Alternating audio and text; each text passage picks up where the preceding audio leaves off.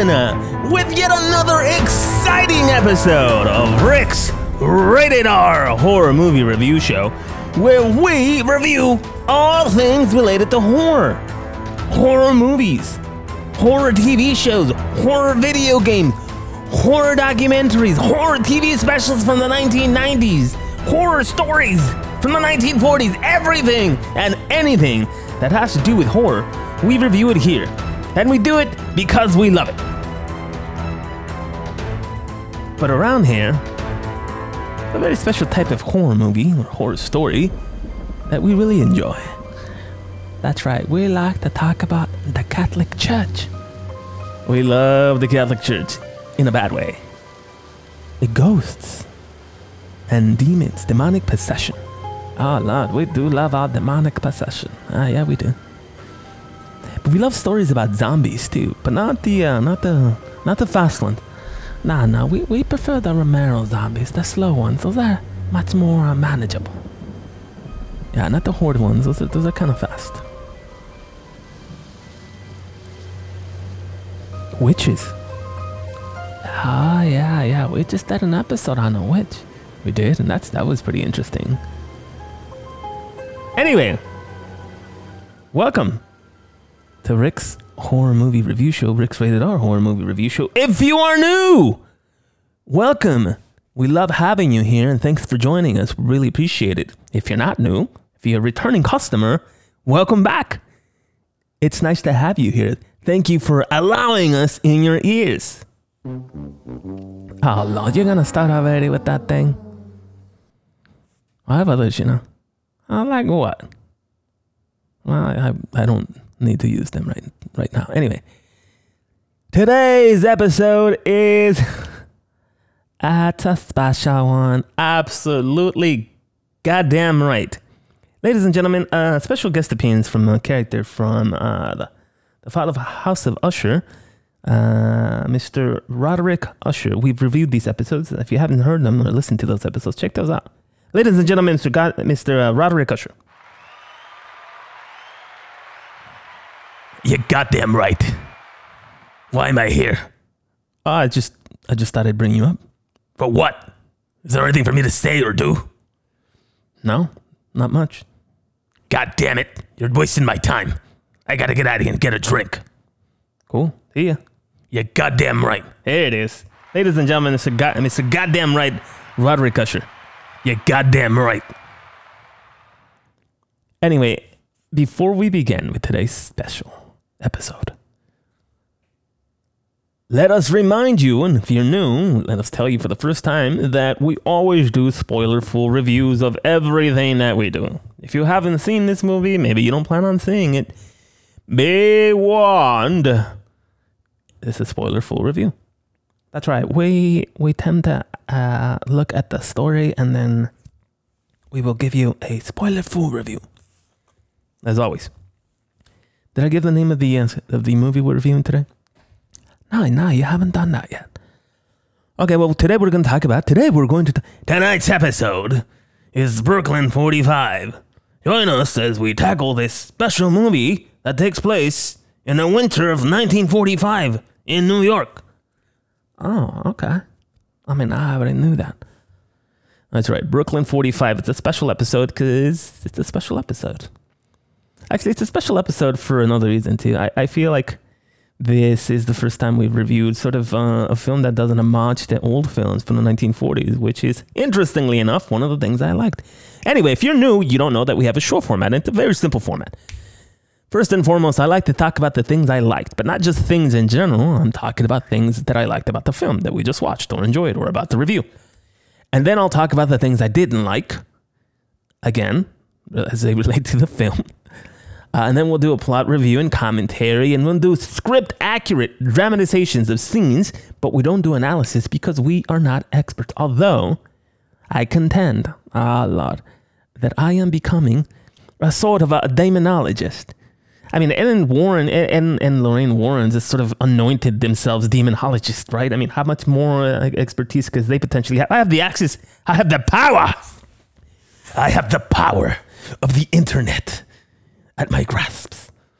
I know about every single demon that has ever existed in the history of demons, and therefore I anoint myself this evening a certified demonologist. Ladies and gentlemen, Rick the Demonologist. Oh, Lord. Oh, Lord. Oh, this is a bridge too far. A bridge too far, huh? Yeah, this is a bridge too far. Okay. Anyway, after the super script accurate dramatization, and by the way, we don't do script accurate dramatization. You do the dramatization on another degree. It's a lot of that stuff is not in the movie. A lot of the stuff, everything I say and do here is in the movie. Just go watch it. And if you don't plan on watching it, it's even better. You don't need to after you listen to this. Anyway, after all that good stuff, we will give this film a rating, and everything will be fine. Anyway, let's just jump right into this. The things I liked. And once again, the things I liked is sponsored by no one. Oh, Lord. And now sometimes you don't use these things, and sometimes you use them a lot. I mean, every episode is different, dude. What do you want me to do? It's just whatever happens, happens. Okay, so the things I liked. It's a great story. It just is. It's a well-written story. It makes complete sense to me. They looked at historical stuff that happened. Historical stuff. And, it was like a lot of stuff that I really enjoyed about history and stuff. And then they did a report on the history stuff, which is like really old stuff that happened like a long time ago before stuff. Oh, Lord.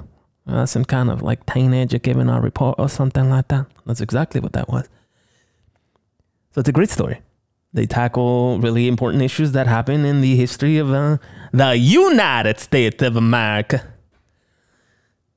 Number two, it's a social commentary. Again, it's a social commentary on real issues that not just happened back then in 45, but many issues that are happening in the country today. And also there's cool cinematography from the 1940s, which I really enjoyed. Cool looking 1940s style effects. And this probably relates to the cinematography. Oh my goodness. Here we go again with the cinematography. Yeah, we're great. We're going to call this a cinematography. That's right. So the cinematography from the 1940s, along with the really cool 1940s special effects. And what I mean by that is, not everything is, 1940s special effects, but it looks like it. For example, the instances where the candles light themselves, the ghosts that present themselves, they all look like stuff that you would see in a horror movie from the 1940s. So it's really, really cool to see that. Awesome cars as well. I know they're in there for like 2 seconds, but 1940s cars, beautiful vehicles at the beginning of the movie. And the movie also opens up with black and white shots. So again, really, really cool stuff. Most movies in the 1940s were still black and white. If you haven't seen The Wizard of Oz, go check that out. You'll be in for a nice surprise. Anyway, awesome costumes. This really reminds me of when we saw not a haunting in Venice, but rather a really boring murder mystery in Venice. If you have not listened to a really boring murder mystery in Venice, go listen to that episode. We reviewed it. But anyway, really, really amazing costumes from the 1940s here as well. Beautiful fedoras, these trench coats that these folks are wearing, the coats, the colors, immaculate. Even the, one of the characters' army uniforms from the 1940s, very much, I would say period accurate. So they look really cool. And Bob, one of the characters, always looking at everybody in disapproval. Bob is the mom of this movie, and everybody in this movie is, a disappointing child. Everybody else is just, Bob's children, and anything and everything they do is just being looked at by Bob in a very disapproving fashion. You could see Bob there, like crossing his arms and tapping his toe, just or hands on the waist, Bob. Everything, absolutely everything is just not good enough. Oh Lord, we're really getting into some really deep and personal things here, huh? No, not at all. Actually, My mom's not like that, actually. So, oh, that's good. Yeah, totally. Anyway, that's neither here nor there. And now we move on to the things I didn't like. The things I didn't like. Sponsored by no one. It's a tragic ending. God damn it. God damn it with these tragic endings. Can we just get a happy ending to a horror movie once in a while? I mean, seriously. I mean, they're horror movies. I don't think they necessarily need to end in happy endings. It's a horror film. Listen, you can give me 2 hours of horror, but in the end, tie it up nicely. With a nice, beautiful, big, giant fucking Red Bull. On a silver goddamn platter. Mr. Usher? On a goddamn platter. You're still here. You're goddamn right. Ladies and gentlemen, Mr. Roderick Usher from our episodes on the Fall of the House of Usher. I'm gonna get the hell out of here now. Alright, well, see you later. Tragic ending. Good Lord. Fix that, please. More happy endings to these movies, please. If you haven't heard the episode on... actually, I think all of the episodes we've reviewed lately have had tragic endings. We did the Autopsy of Jane Doe. If you haven't listened to that, go listen to that. I think that was a really fun episode too. Tragic ending. But anyway, this is another thing I didn't like. It was very dialogue heavy. You can imagine this is all taking place in one room. Not much else to do other than talking. I mean, they're boozling it up and they're talking, right? It's essentially a talkie. But it feels a little long and winded sometimes, and it just felt like I needed a break from that. And they do sort of a decent job at like having different camera angles, and the actors and the actresses are talking. And most of the dialogue, I would say, is okay. It's palpable, but it'd be tough to watch this again just because it's so it feels really long-winded. I think it's a great play, though. I think it would make a great play with a 15-minute intermission in the middle. It's not a long movie, but it definitely felt a little longer than it needed to be because of the amount of dialogue that we have. Anyway, there's racism in this movie, and sexism, and a whole host of nasty shit that happened then and still fucking happens now. But that's not the problem. The problem is they explain this racism as a mental illness, which is not a thing, right? Being racist doesn't necessarily mean you're mentally ill. I mean, I don't know. But yeah, they explain it away. Like the character kills herself, but really, obviously she has mental health issues, but they're not, what is this, mutually exclusive things? I mean, or rather not mutually exclusive. I'm confusing things now, but being racist and having mental health issues don't necessarily go hand in hand, I guess is the expression I'm looking for. But anyway, I did not like the fact that for some reason her racism is explained away as being a mental illness, which is weird. But anyway, let's just jump right into the story.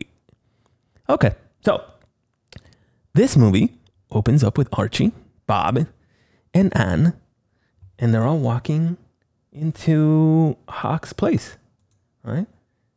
Yeah, they're all outside, and suddenly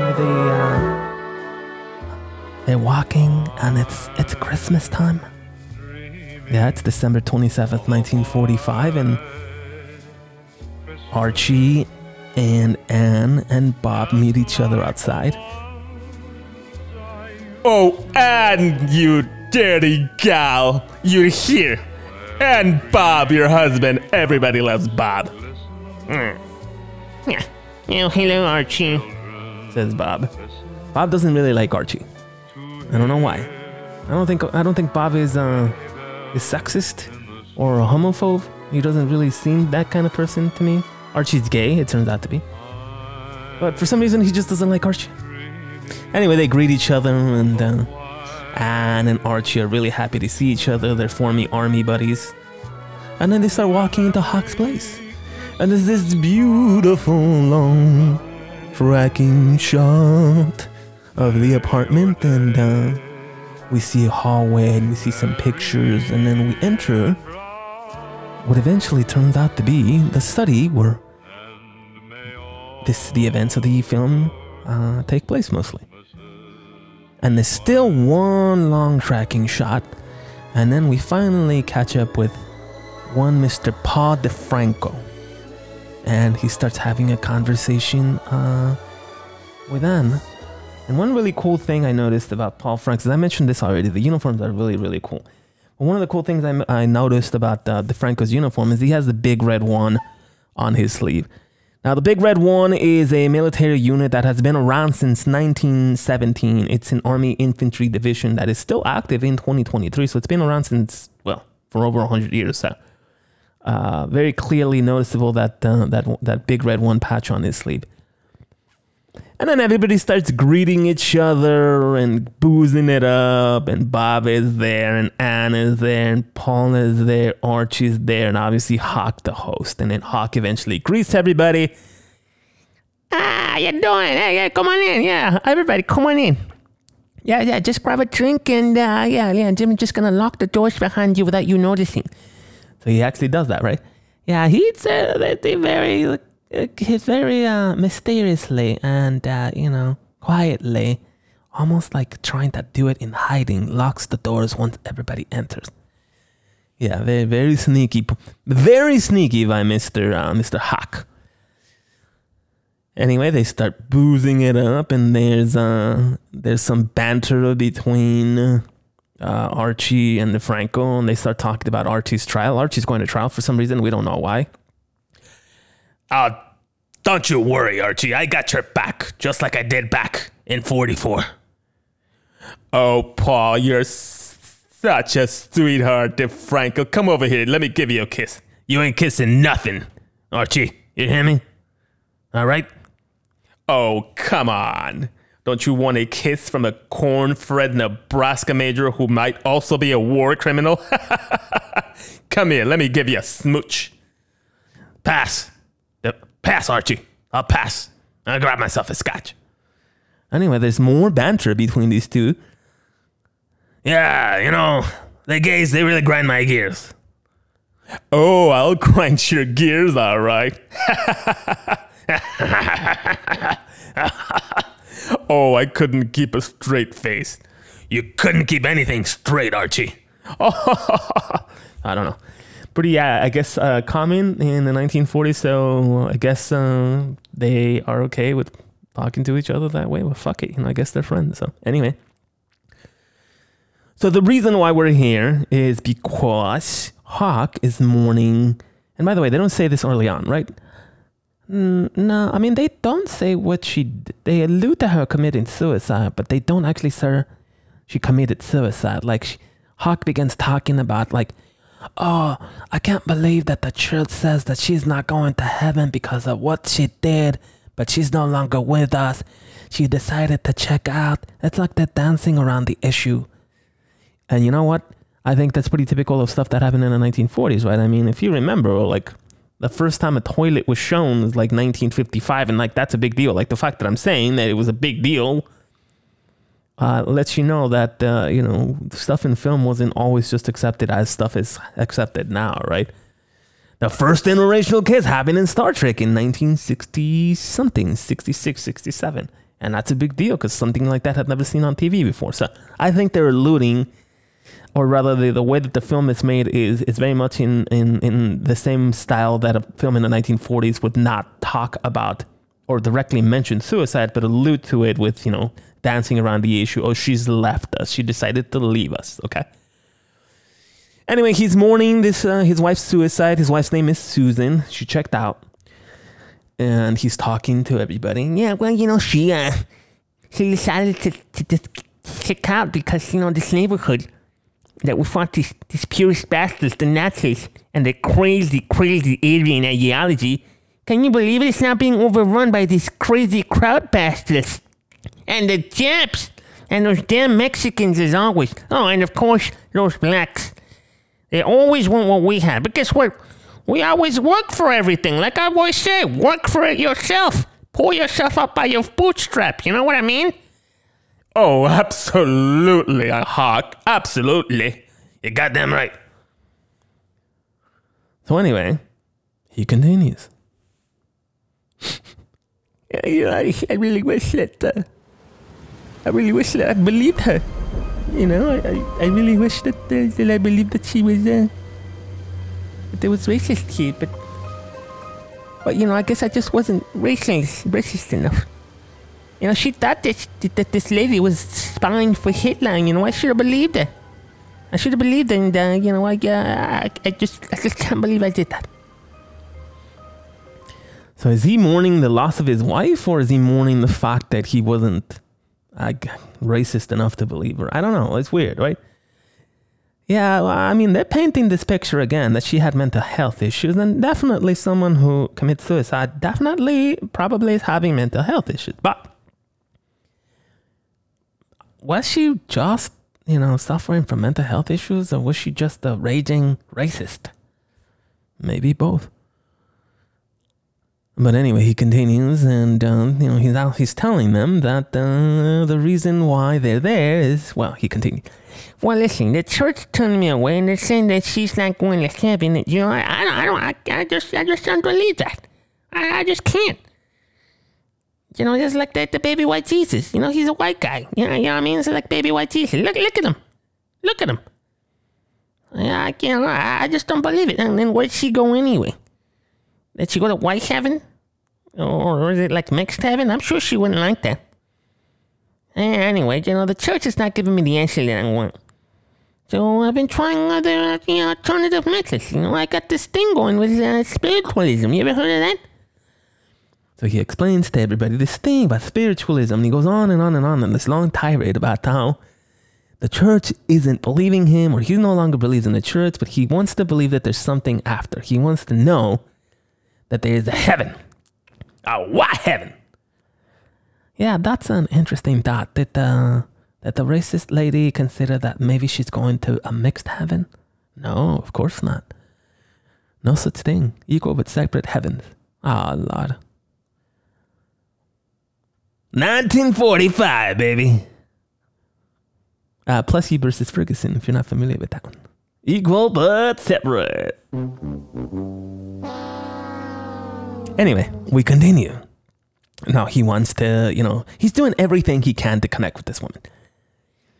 All right, so yeah, well, I'm just gonna tell you right, you know, I'm just gonna shoot you straight, no pun intended. I know we're all war veterans, except for you, Bob. All right, you've never seen any combat. Most combat you've ever seen has been, well, you've never seen any combat, so I can't joke about that. Oh, Lord. All of you with your damn combat stories. You know, a man does not need to prove himself in combat to be a man. Okay? Oh, Bob. And everybody mocks Bob. Nobody likes Bob because he's not a war vet. And by the way, they're all, you know, I would say advanced in age. I mean, I know they're majors and colonels, but, you know, how much actual action do people in their, you know, 50s see in war? Aren't they just sitting behind some, you know, I mean, I don't know. I shouldn't speak, I guess. I don't want to sound ignorant, but I wonder where these high commanding officers were exactly in the battlefields in 1940. In the 1940s. They sure weren't on Higgins' boats. Maybe the major was. Maybe Archie. But even Archie seems a little up there for you know, actual combat. Anyway, we continue. So, you know, I figured, you know, we're all right here. We, you know, just sink a little shots and, you know, we'll just do a little seance, like, you know, like just hanging out, like, you know, like we're in the barracks or something. You know what I mean? Ha! Listen. I'm here all the time for you, Huck. But DeFranco, he's not going to hold hands with the gay over there. Oh, you'll hold hands for sure. So DeFranco continues to be reluctant to do any of this. He's just like this character. He's this character who's a hard ass, right? DeFranco's a hard ass. Yeah, he's definitely probably the most, or rather the ultra-nationalistic, ultra-macho character of the film. Yeah, definitely. So he refuses to hold hands. He refuses to join a circle. He just refuses to do anything. He refuses to partake in anything and anything that Hawk has to say simply because he doesn't believe in it. So he doesn't want to humor him. But alas, he gives in. And they decided to hold hands. So they began to hold hands. And they place Susan's locket in the middle of the table, and suddenly it starts spinning and doing all kinds of crazy shit. And then they hear a bang on the door. Ah! Ha! Spirits, Says DeFranco. you'll have to do better than that. Oh, wow. That's a little scary. And Hawk advises everybody not to break the circle, because, you know, if they break the circle, the doors to, you know, the underworld or whatever the fuck they're doing stay open. I guess you gotta keep your hands, you know, don't break hands under any circumstances. Otherwise, you know, the circle breaks and then I can't talk to Susan. Anyway, let's continue. Susan, give us a sign. And the sign is the lights, the candles light. And the candles light. And another banging on the door. Bah! What is that now? Now I'm really starting to get a little freaked out. Says Archie. Everybody seems a little on edge, a little nervous. And they continue with like creepy shit happening. And suddenly, for no reason, Hawk just hawks one out. And vomits or spits out this mass, this white mass. Oh, look at that. It's white, just like the best color. Oh, wait, was I? Oh, sorry. No, you're right. You're absolutely right. You know, we fought the Nazis for that. We fought the Nazis for the right to say, wait, they were wrong, we were right. And suddenly, the vomit appears to take on a life of its own. And Susan's hand starts protruding, her arm, from this vomit. And everybody now is freaking out. And the hand continues doing its hand thing, and suddenly the radio turns on. And it's time for a white country. I mean, a white Christmas, not a white country. Sorry. Oh, now you know what? Fuck it. I meant it. Oh, DeFranco's. Oh, that DeFranco's Italian, by the way, right? Yeah, DeFranco's Italian. It's very interesting because early in the history of the United States, the country didn't accept Italians as white either. Yeah, very interesting. Interesting history we have. But anyway, the vomit and the hand happens and the radio turns on and shit starts to get freaky. And Hawk is desperate to have some sort of contact with his deceased wife, her ultra racist, potentially mentally ill wife. And he breaks the circle. I gotta break the circle, guys. Let go of me. I gotta hold her hand. Oh, no, Susan, don't leave. Oh, Susan.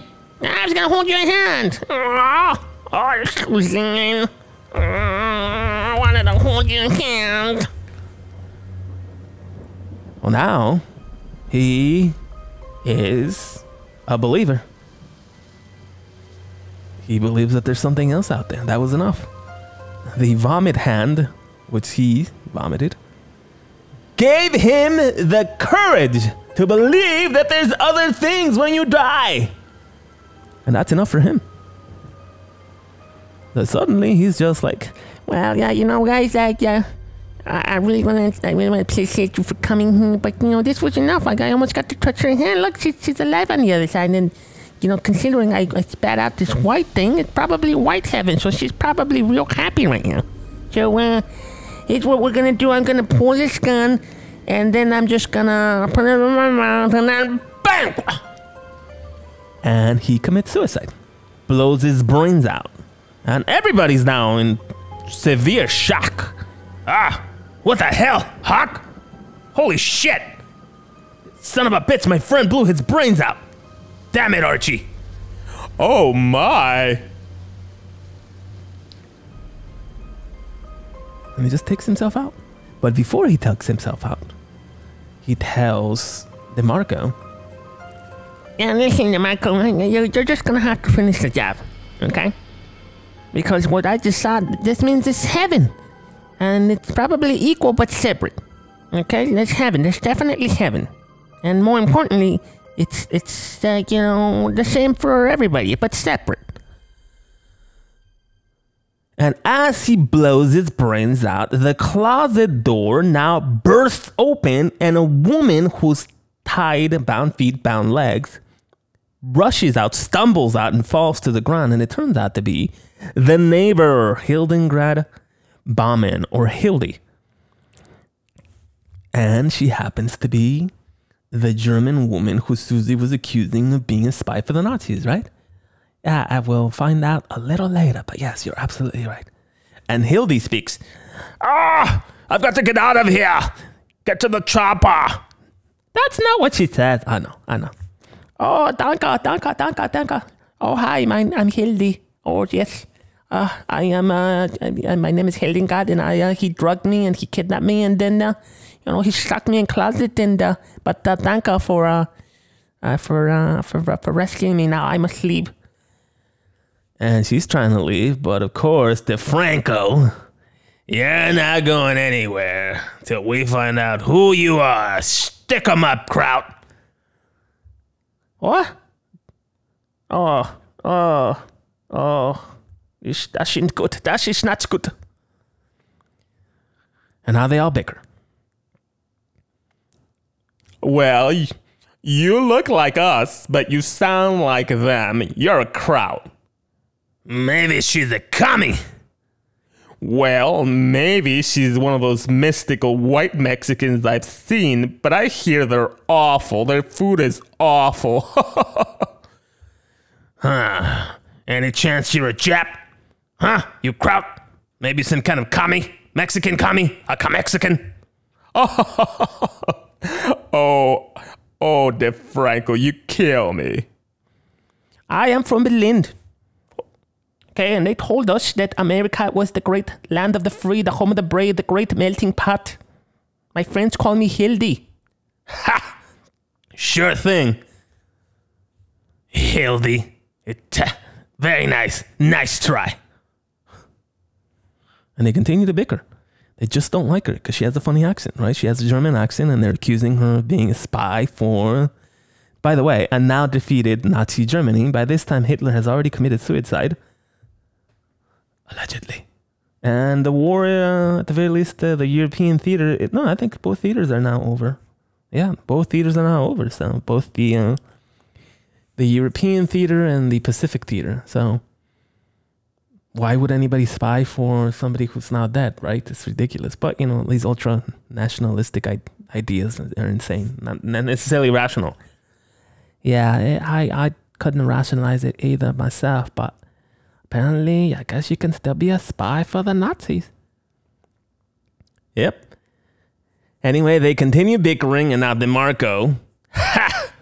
You're not one of us. Nice try, Kraut. And Hildy is like, oh, DeMarco, you're not Italian? I'm an American. The last name is DeMarco. You understand? DeMarco. I'm not a Kraut, all right? Yeah, but DeMarco is Italian, is it not? Ha! Ha! Italian. Ha! Nonsense. And there's more bickering and more nonsense, and there's back and forth. And now Archie and DeMarco start going at it. What did you just say? Oh, you know what I mean. Oh, you shut up. Why don't you shut up? Ha! You telling me to shut up? Ha! Yeah, I said shut up, you baby butcher. What did you just say? Oh, Lord. So it turns out that DeMarco committed some war crimes. Ladies and gentlemen, war crimes. Huh. You are Berlin butcher? You killed kindergarten full of kids in Berlin?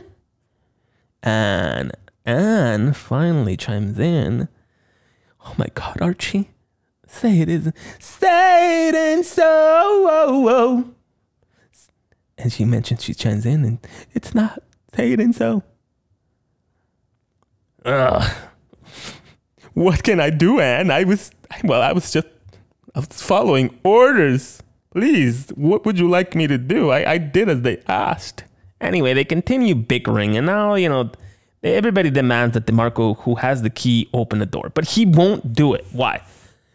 Because he's crazy. He still thinks that Hildy is a Nazi spy, and he doesn't want to let anybody else out until they determine that she's not. That's right.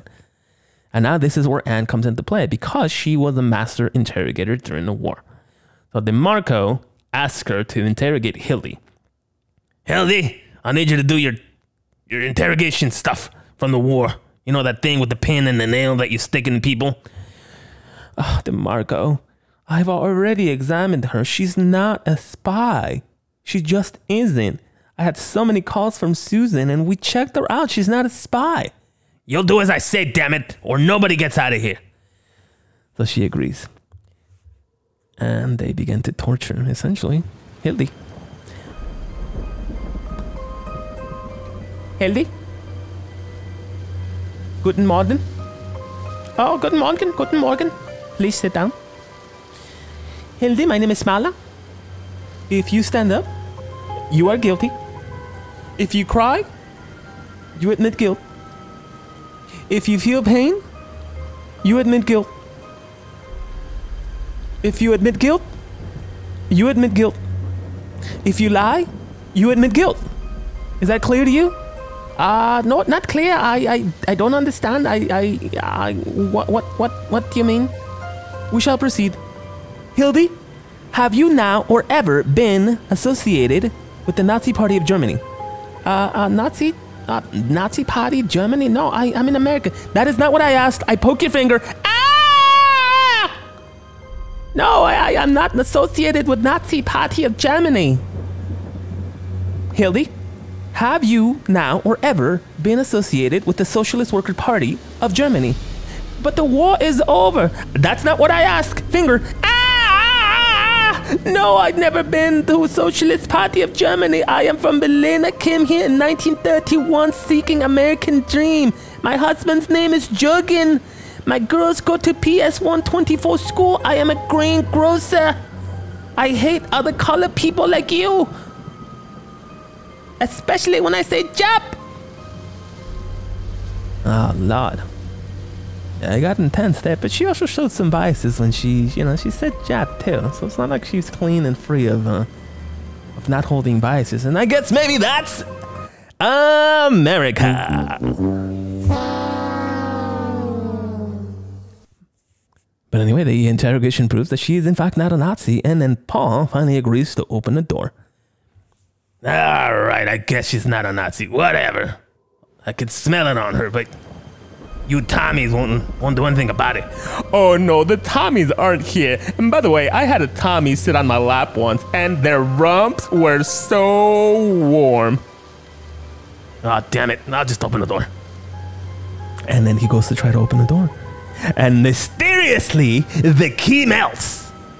Yeah, I think it's just absorbed into the keyhole. Okay, yeah, much better. You're right. The key was absorbed. And mysteriously, the key gets absorbed into the keyhole. Ah, yeah, that's right. Much better. Thank you. So now they're all freaking out again. And now everything will not be fine. As this is happening, Hack's corpse, that is now somehow, taken over by Hawk, or he's dead by the way, he blew his brains out, is reanimated. And he has demands. I'm back. Alright, here are my demands. Alright. Number one, you gotta kill Hildengren. She's a Nazi. She has a funny accent. Number two, make sure that there's equal but separate heaven. Alright? Susan doesn't like, the blacks or the browns or everything. The funny accent, nothing. Equal but separate. One for the whites, the other one for everybody else. And, Well, I'm kind of undecided about the gays. It's okay as long as they don't act gay and they hate on other minority groups. That's okay. And yeah, one more. No women in the newsroom. They don't. I love the ladies, but they don't belong in the newsroom. And Marco listens to his former commander. He was the what was his rank? They mean Hawk's rank? Yeah. Oh, wasn't he a captain? No, he was much higher than the captain. Not an admiral, because it's not the Navy. Oh, lordy, I'm blanking out on his rank. Archie's a major, I think. No. Oh, Jesus Christ. Oh my goodness. I can't. It'll come to us. But anyway, much higher rank. Hawk has a much higher rank than everybody. And, the good army man that DeMarco is, he says, "Sir, yes, sir, I will carry out your order." And, well, you've heard the demands. And now, Marlo decides that the only way, no. Ladies and gentlemen, the sheriff from Pet Sematary Bloodlines. We reviewed that episode. Do you need something to be burned down to the ground? No, I don't. Ladies and gentlemen, the sheriff from Pet Sematary Bloodlines. Thank you. Not today. So the only way that they can leave is, well, by somehow finishing the seance. And somehow they all gather and they decide that they're just going to do it. Okay. And they're holding hands. And Anne talks. Dead spirits of the formerly alive who are now dead, if you're listening to this because somehow you can still hear and process information without a physical body, without an auditory system, and without a central nervous system, somehow magically, if you are listening without any of those physical attributes, we ask that you end this shtick at once. Hawk was hurting, not because his wife was a raging racist, but because he just wasn't racist enough. Because if he was racist enough, then he would have believed her. Yeah, I mean, that's a interesting thing. Obviously, his wife died, but I mean, you could also argue that he himself wasn't racist, and that's why he didn't believe her. Yeah, but if you're married to a woman who's racist, you probably call her out on that bullshit, right? I mean, I would hope so. Yeah, I would hope so too. Anyway, we continue. The seance now, instead of ending the shtick, as Anne asked, conjures Susan once more, and this is where we see that 1940s ghost, and she's like, Susan, you killed me, and then you made it look like I committed suicide, but you're a crowd. You know better than the blacks. You know better than the Mexicans or those Asians as well, whose possessions we took and we never gave them back, especially the Japanese one. You snuck into my house and you slit my wrist with your worst stuff kitchen knife. Those Germans, they make the best knives, and they were so good you killed me with it. Ah? Oh, you are crazy. I never killed you with your worst stuff knife. No, absolutely not. This is lie. I did not kill you. Are you kidding me? Worst stuff knife is best for cooking, chopping, dicing, slicing. Julianne, not for killing. And after seeing that shit, Archie's like, oh my God, I am out of here. No more. And tries to open the doors to the parlor, but of course, now they open. And as he opens them, holy fuckity, fuck, we see a scene of a scorched kindergarten. All the bodies of all the children that he killed at that German kindergarten in Berlin. Oh Lord, please. Oh God, please send me to hell. Please just end this. Oh Lordy Lord, I'm so sorry. And at this point, Hawk now starts to stand up again.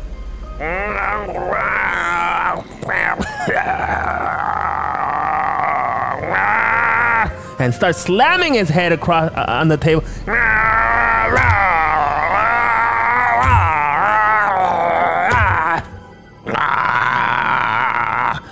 I have more demands. Blonde eyes are great. Blonde and blue eyes are great, but no funny accent. Light-skinned Mexicans don't count. They are Spanish. You have to kill her.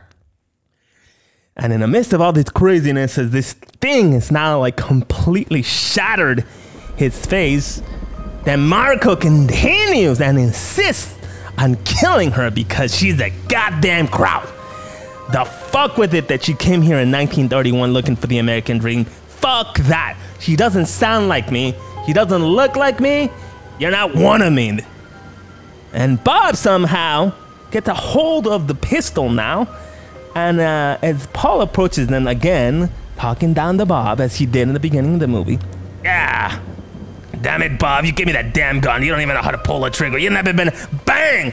And Bob shoots him in the fingers, blows his fingers off, or shoots him in the hand and blows his fingers off. And Paul is in shock. You finally grew a pair. Silly old Bob. Bang! Shoots him across the head, and now he's dead too.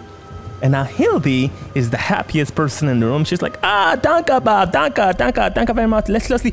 Bang! Shoots her in the head too. So Bob, who had done nothing, never been to war, never seen any kind of crazy action like this before, decided, Well, I just did what needed to be done. Okay, I'm sorry, but we gotta get out of here. And now that the German Nazi spy has been killed and sent to the other heaven, not the white heaven, the doors open because Hawk's demands have been satisfied. Good. No, good. She's dead now. We'll get rid of the other ones later through policy. Civil rights. I'm glad I'm God. I don't want to see that. And the craziness is over. And now Anne is shocked to see Bob commit murder of two people. And they're walking out. And we see them walking towards the, walking out of the apartment the same way that they walked out as they were entering. So the same exit, rather the same location that they used to enter the apartment is the same one they're using to exit. And it's December 27th. And now finally, Archie says, You know what? I did it. But I was only following orders, so I will admit guilt, and I'll take it like a man. No pun intended. I'll see what the court say. See you in the paper, gals. And he leaves. And Anne and Bob walk towards their car. And they're just overwhelmed and breaking down. And then the camera pulls away from the vehicle, pans out, and the movie ends. Dreaming of a one Christmas. And that's it. That's it for this one. And very interesting. Very interesting ride. 2 hours in the same room. Almost, well, an hour and 40, something like that. But you know what? I really liked it. I liked all the social commentary. I liked that it tackles issues that, are still relevant today in the year 2023. And I enjoyed it. So, Brooklyn 45. 7 out of 10 for this movie. A lot of really good stuff. A little long sometimes. And a little too dialogue-y. Could make a great play. I'd watch that shit. Would you? Yeah, I would go watch that play, absolutely. If you are still here, thank you once again for listening to us. If you're a new listener, thank you for joining us, and we hope that you'll join us again next time on Rick's Rated R Horror Movie Review Show. Until then.